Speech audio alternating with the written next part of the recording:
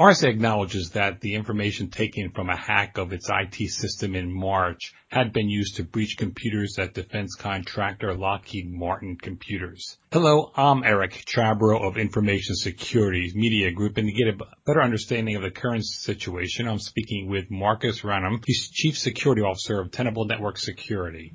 Welcome, Marcus. Hey, thanks for having me. What's your impression of RSA's concession that the hack in March against RSA and its Secure ID token helped hackers attack Lockheed Martin Computers?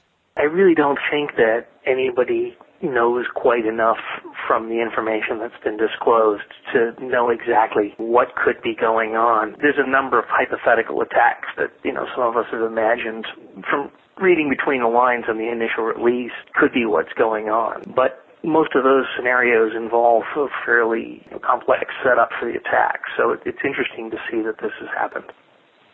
RSA is offering two things. First, to replace Secure ID tokens for customers with concentrated users that typically focus their work on protecting intellectual property and corporate networks. And second, to implement risk-based authentication strategies for consumer-focused customers with a large dispersed user base, typically focused on protecting web-based financial transactions. I'd like to talk about both of these. First, the offer to replace Secure ID tokens. Would these be secure now, or would the same problems that the original breach caused with the original tokens still be in place? Well, they would be okay. It sounds like from reading between the lines that what happened in the first breach is that some of the authentication seeds, the cryptographic seeds for the tokens got out. So what you would have would be the ID number of the token basically and the cryptographic key.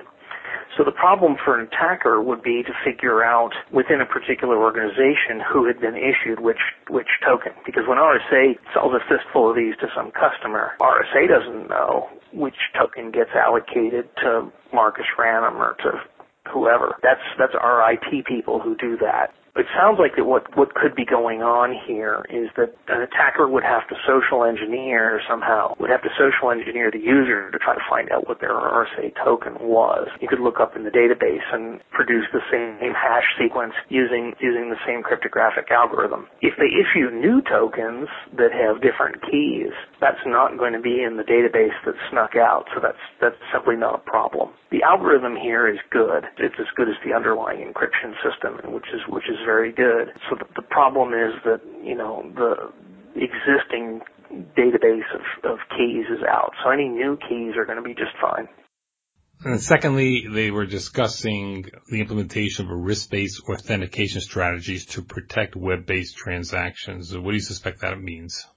Let me reemphasize, this is a hypothesis that I have. I do not have any inside knowledge, or I wouldn't be able to talk about it. But it sounds like what they're saying there is in situations where you might be a high-risk customer, you want to make certain that people are extra aware of the danger of having the ID social engineered out of them, and obviously you want to make certain that your authentication servers are nailed down good and tight, and that people are following reasonable practices. And that would be a problem, I suppose, for an existing customer that had key fobs all over the place and a customer base that they didn't have good control of.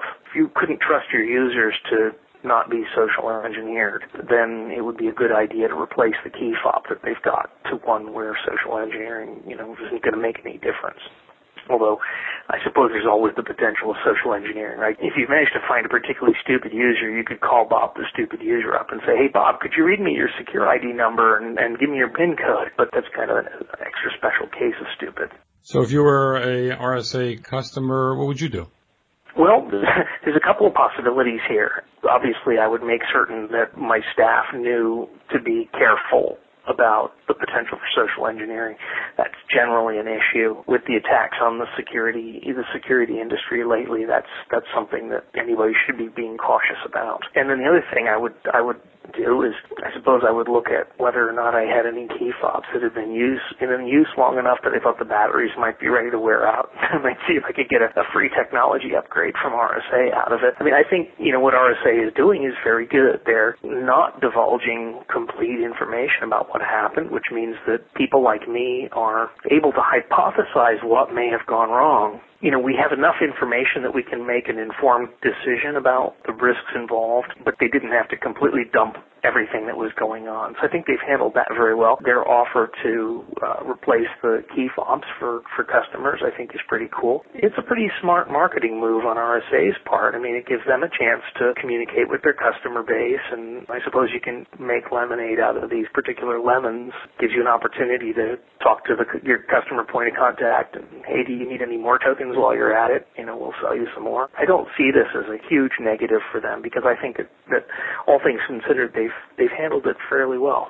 And it would serve people well to follow up with what RSA is offering. Yeah, I think that's really a crucial point. Anytime that a vendor tells you, hey, there's a problem with our stuff, you really want to fix it, that's a clue that there's a problem with their stuff and that you really want to fix it. I remember when they had the recall for tires that were exploding on some cars, and I knew people who had those tires and took a couple months to go in and get the new tires. That's not the right way to do things. I mean, if a vendor is taking the time and expense and the public relations hit to reach out to their customers and say, hey, we have a problem, it's certainly something that you really do need to take seriously. Their idea of saying you need to be risk-based about it is exactly right. If you're handling huge amounts of money using that token, yeah, sure, it's worth getting a new one. If you're just doing your eBay account, yeah, maybe not. It really doesn't matter. It's just a good idea to take this one seriously.